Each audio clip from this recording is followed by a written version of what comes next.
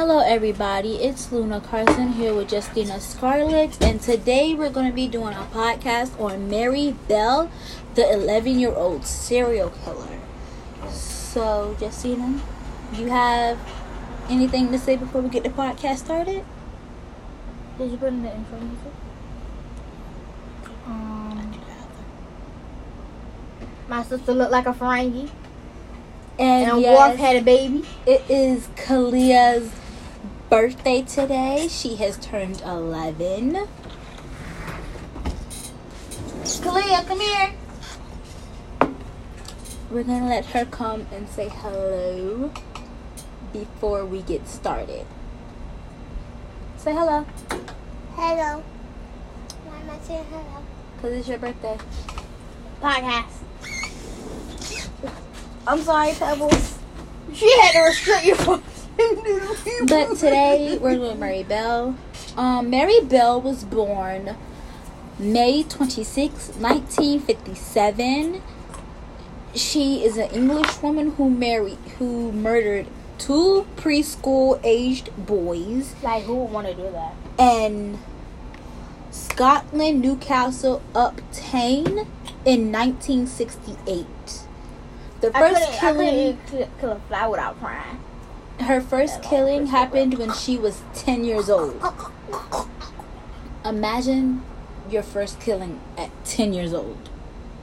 No, imagine the little boy face as he died. Who would want to still be choking that little boy? Like, at 10, I was playing with Barbie dolls and Bratz dolls. At 10, I don't know what I was doing. I was sleeping. In both incidents, Bell, we're going to call her Mary. In both incidents, Mary informed her victims that he had a sore throat, which she would massage before proceeding to strangle him to death. Let's get kinky with it, why don't we? This is not the podcast to be talking about that. She told me, I'm be like, so Bell, which way you want it? Front or back, daddy?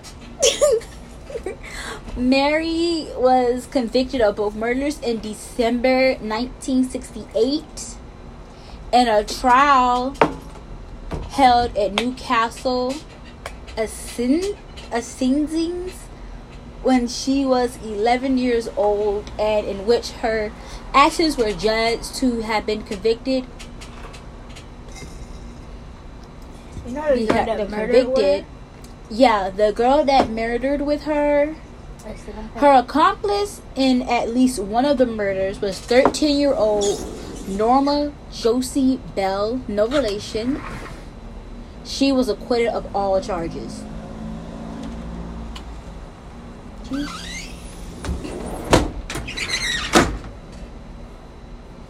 She was convicted of all charges.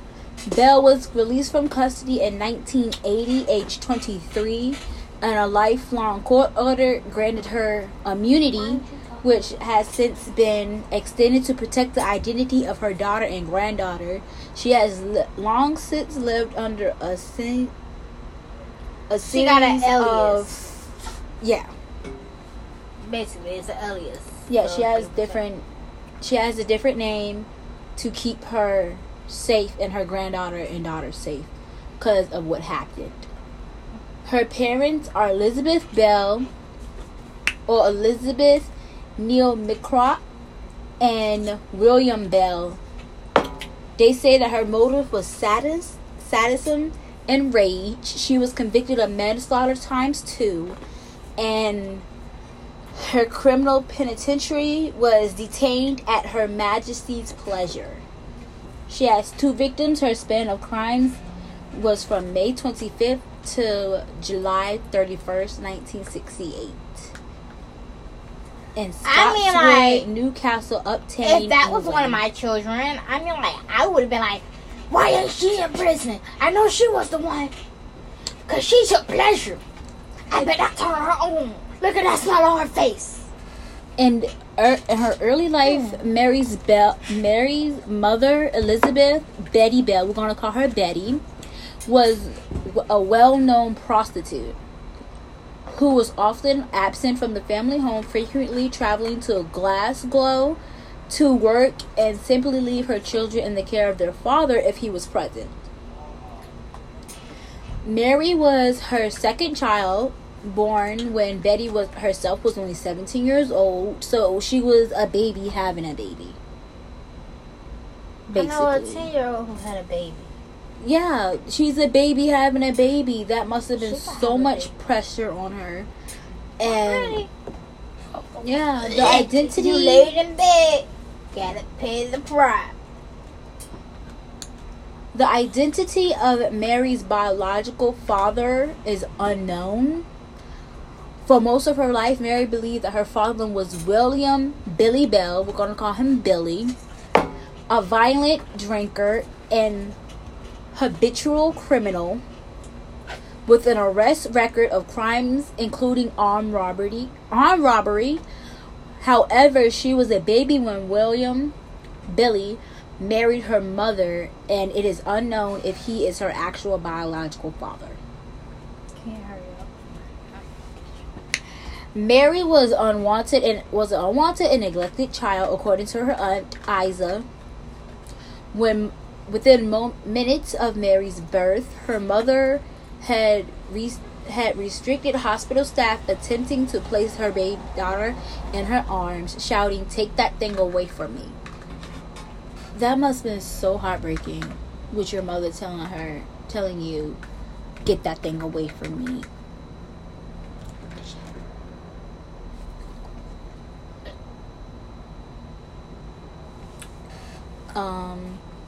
As a baby, toddler, and young child, Mary frequently suffered injuries in a household accidents while alone with her mother, which led her family to believe that either her mother was deliberately neglecting her or intentionally attempting to harm or kill her daughter. On one occasion in 1960, Betty dropped her daughter from the first floor window. On another occasion, she had plagued her daughter with sleeping pills. She is also known to have once sold Mary to a mentally unstable woman who was unable to have children on her own, resulting in her older sister, Catherine, having to travel across Newcastle to reclaim Mary from this individual and return the child to her mother home in White House Road. And treatment, both home and school, met Mary and harbored numerous signs of disturbances, unpredictable behavior, including sudden mood swings and chronic bedwetting. And all the podcasts that I heard of, whether it be Rotten Mango by Stephanie Sue and Murder with My Husband, all the criminals either harm animals or pee the bed.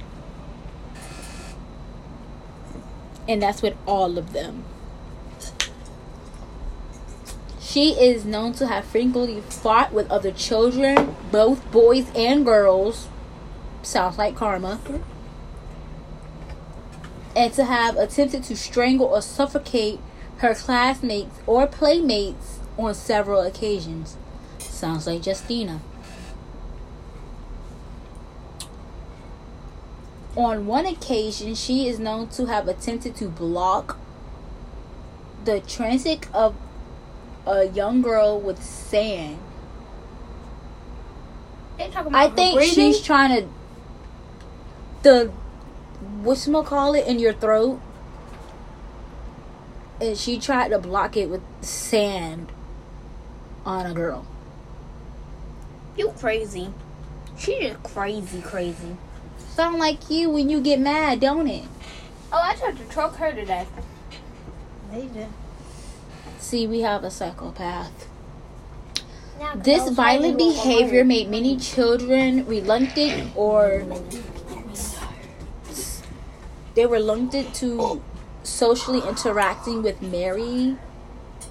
Like they didn't want to interact with her.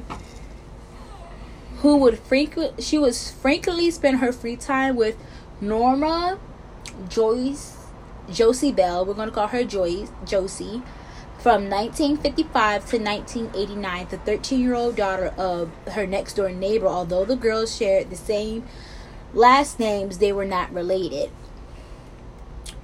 According to one of the classmates at David Road Junior High School, by 1968, she and her peers had become... What are you doing? Minding my business. Okay. Accustomed to the sudden and marked changes in Mary's behavior, and when she would begin exhibiting stressful manners, including shaking her head and forming a statal graze, her peers instantly knew she was to become violent, with the voice of her stare being the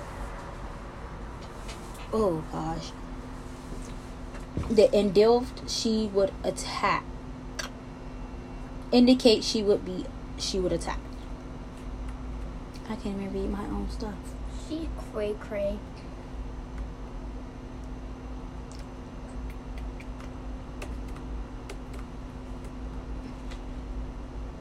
What is this?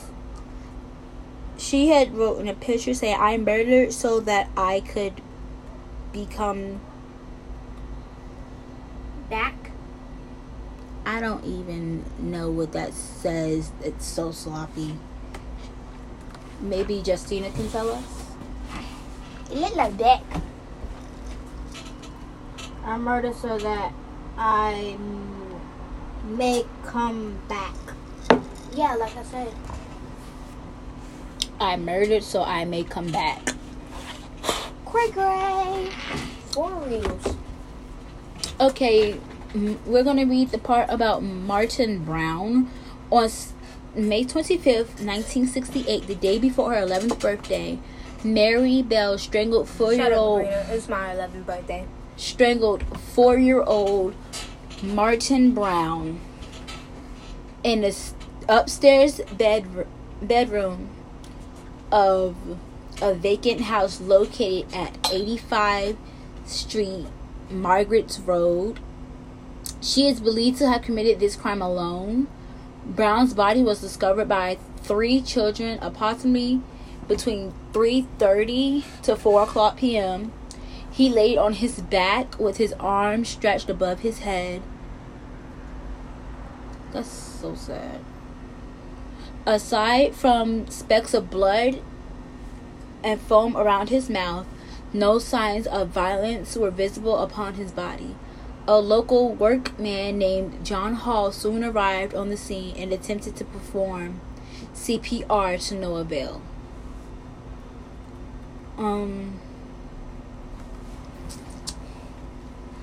As Hall attempted CPR, 2 local girls, 10-year-old Mary Bell, known as May, and her 13-year-old friend, and the neighbor Nora Bell, Josie, appeared at the doorway to the bedroom. Both were quickly shooed away from the house.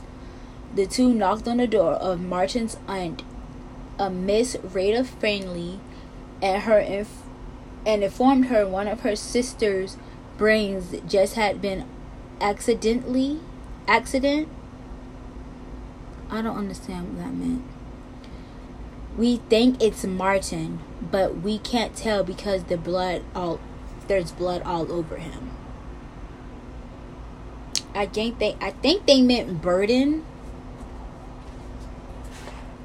I think they meant, when they said it, I think they meant that their burden.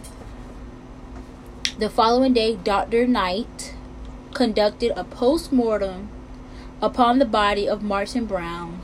Knight was unable to find any signs of violence on the child's body and thus was unable to determine the child's cause of death. Although he was able to discount the investigation theory, the child had died of poison through ingesting tablets, and that an inquiry was on June 7th returns to an open investigation. In her second... Justine, would you like to read her about her second murder victim? I can't eat cupcake or ice cream because I gotta go on around, you know, I'm lactose intolerant. Get you lactose intolerant. Get you lactose And intolerant. ice cream and cupcake look good. Well, why don't you just eat the cupcake? I'm lactose intolerant. Okay. It's made with chocolate. Oh my gosh. Milk chocolate. Okay, Justina. Take Deja. No, I'm taking you. Take Deja. I'm taking you. Take Deja. Brian Howell. This interview is over. This ain't even an interview. Didn't you say you like going with me? I just need a break for Wednesday. You can take a break Thursday. What's the use of taking a break for Thursday if there's one piece of paper? You can take a break Thursday. I want to take a break Wednesday. On Brian Howell on afternoon. If I don't get it Wednesday, I'm getting it Sunday. Okay. Okay. On the afternoon of July 31st, 1968, a 3-year-old named Brian Howell was last seen by his parents in the street outside his house playing with one of his siblings, the family dog, and Mary and Norma Bell. He did not return home later that afternoon. Get your butt in this Concerned house. relatives and neighbors searched the streets without success. At 11:10 You p.m., gonna die tonight. a search party discovered Brian's body between two large concerned blocks. Upon the 10... Is it concrete? Did you say concerned? No, it's like the other ones, the heavy plastic ones. I'ma just say concrete. They's the same thing, they both heavy. Concrete blocks upon the Tin Liza. The first policeman to arrive at the scene observed that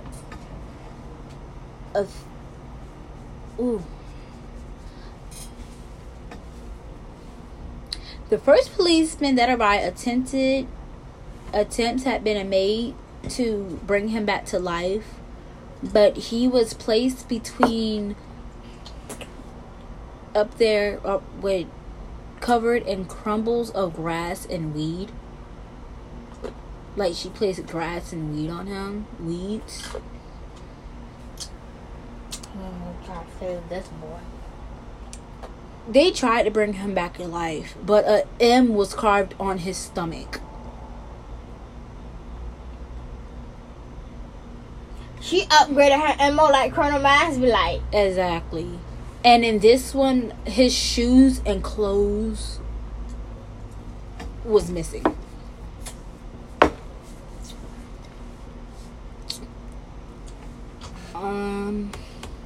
How can you go to sleep at night knowing you killed somebody? I know. I have nightmares about killing a fly. And it was the fly fault because it was in my ear. Brian, okay.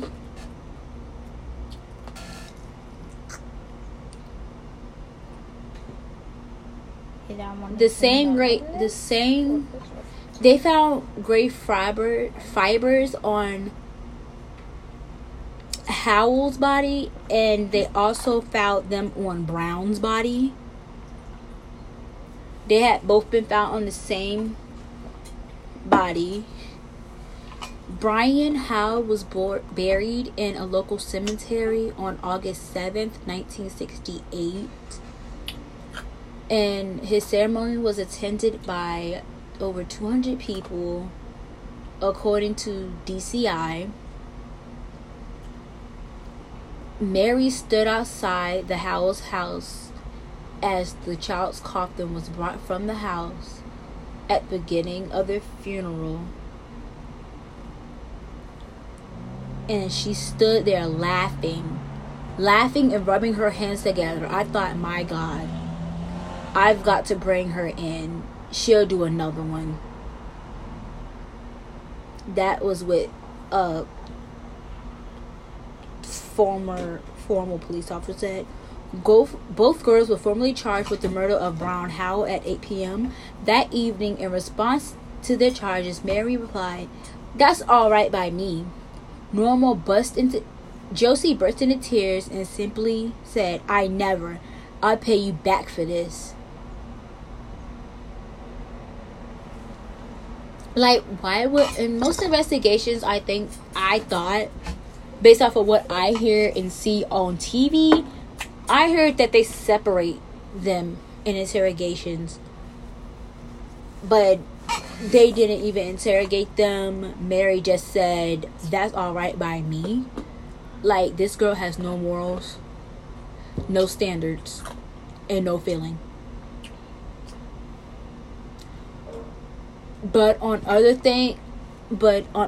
REAP stuff I saw, based off of what people told me, and the TV show I saw, they said that Betty would also have sex with customers inside the house and would bring Mary in to, like, join in the acts.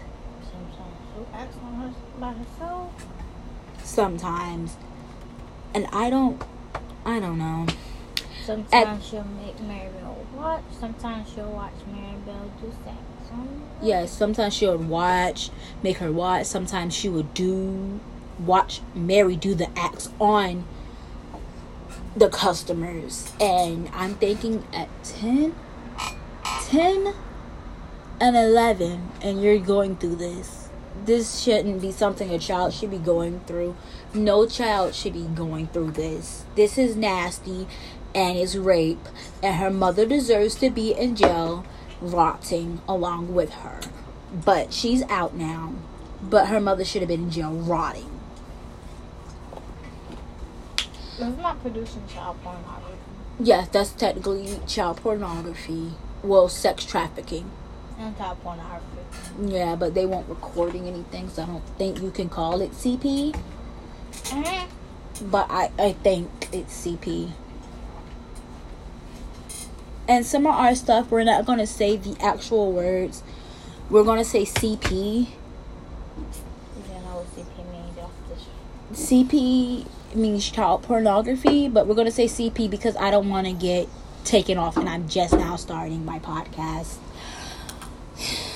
In the trial of Mary and Josie for the murders of Martin Brown and Brian Howell began in Newcastle, New England, on December 5th, 1968. Both girls were tried before Mr. Justice Ralph. I'm gonna butcher his last name. Sack. And both pleaded not guilty to the charges. Mary was defended by Mr. Harvey Robertson, QC, Norma by R.P. Smith, QC.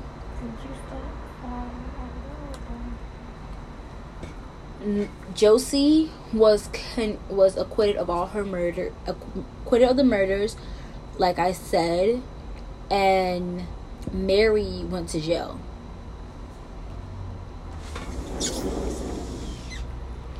And As soon as you done, me and you gonna be fighting. the trial lasted 9 days.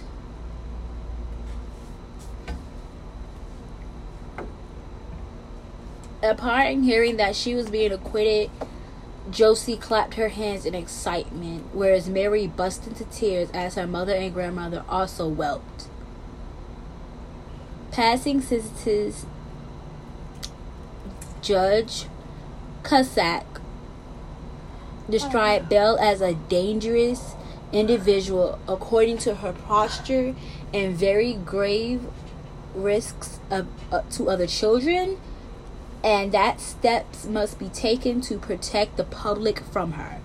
She was sentenced to the detain at Her Majesty's pleasure, effectively in indefinite sentence of imprisonment.